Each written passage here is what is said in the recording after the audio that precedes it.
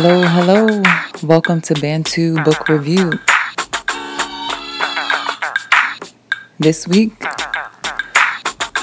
we have a book of poetry, a collection of poems by the one and only Miss Maya Angelou. It's called Mother, A Cradle to Hold Me. So let's get started.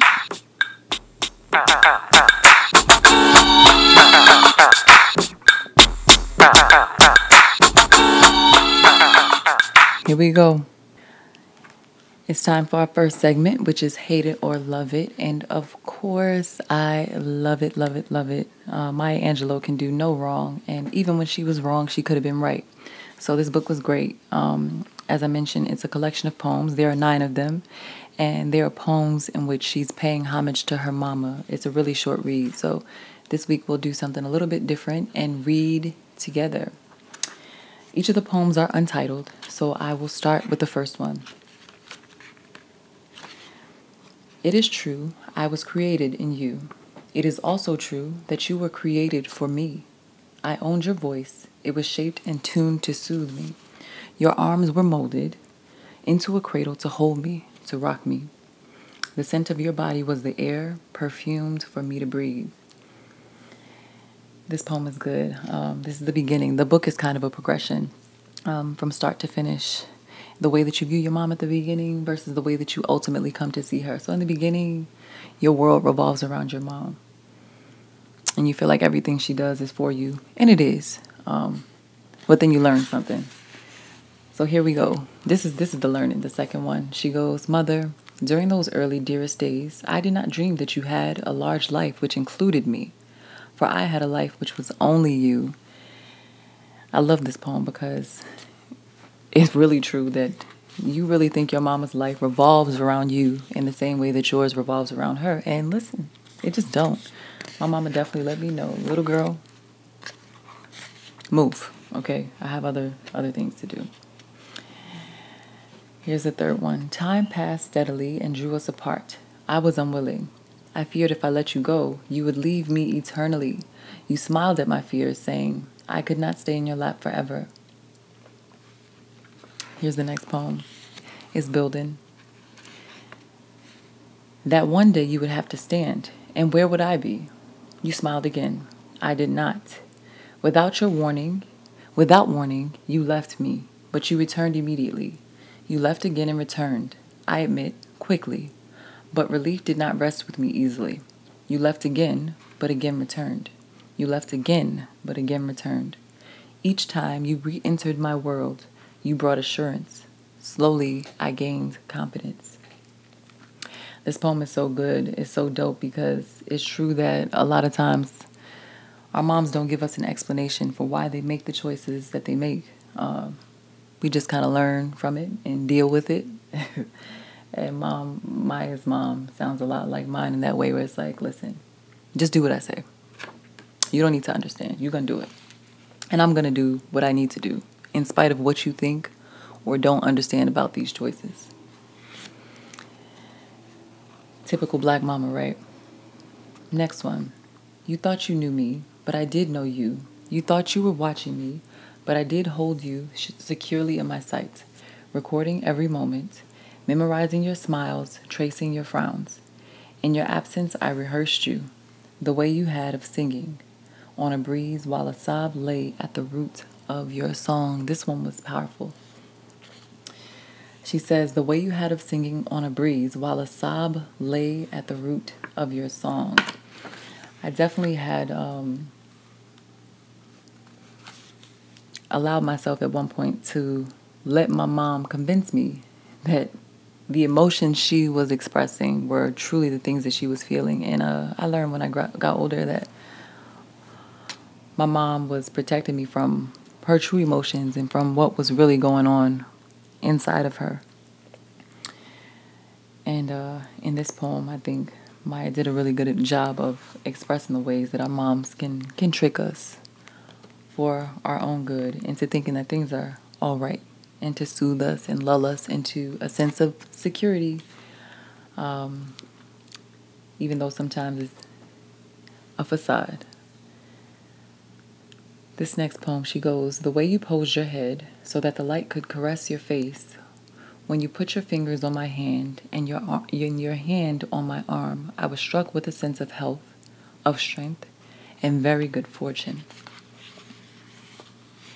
You were always the heart of happiness to me, bringing nougats of glee, sweets of open laughter.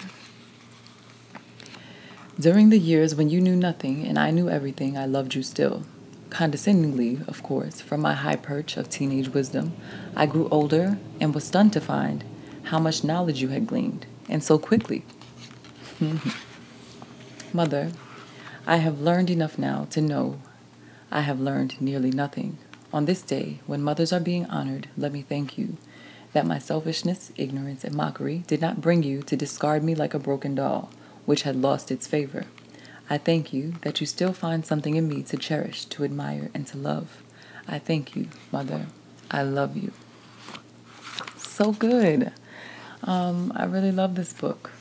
I really, really do. It was short and sweet, like I said, to the point. And it resonates a lot for reasons that I mentioned.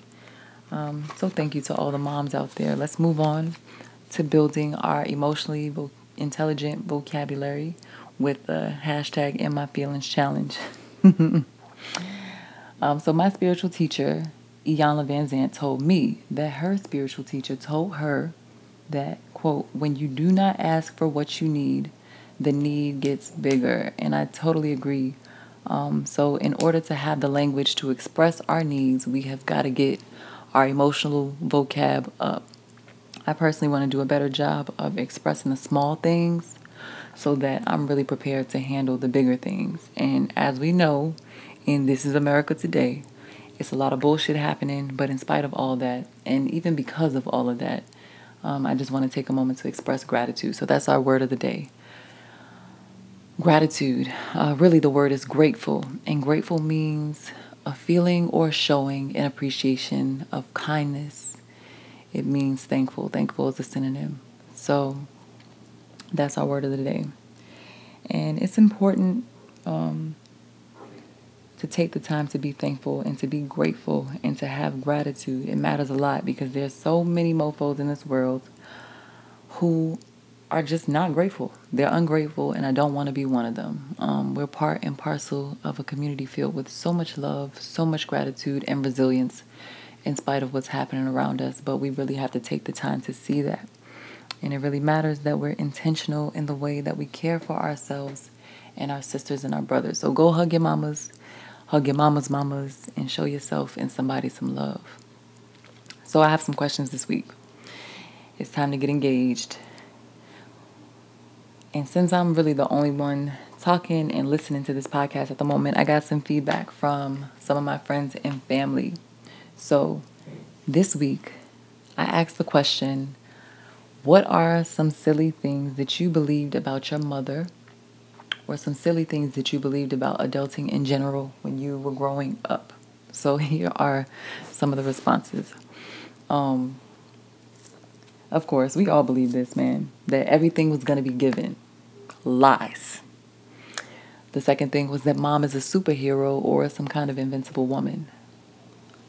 Lies. I mean, I definitely bought the hype at the time, thinking my mom just nothing fazed her, and she could only really get mad for real. But yeah, mom is human. Mom is just like me.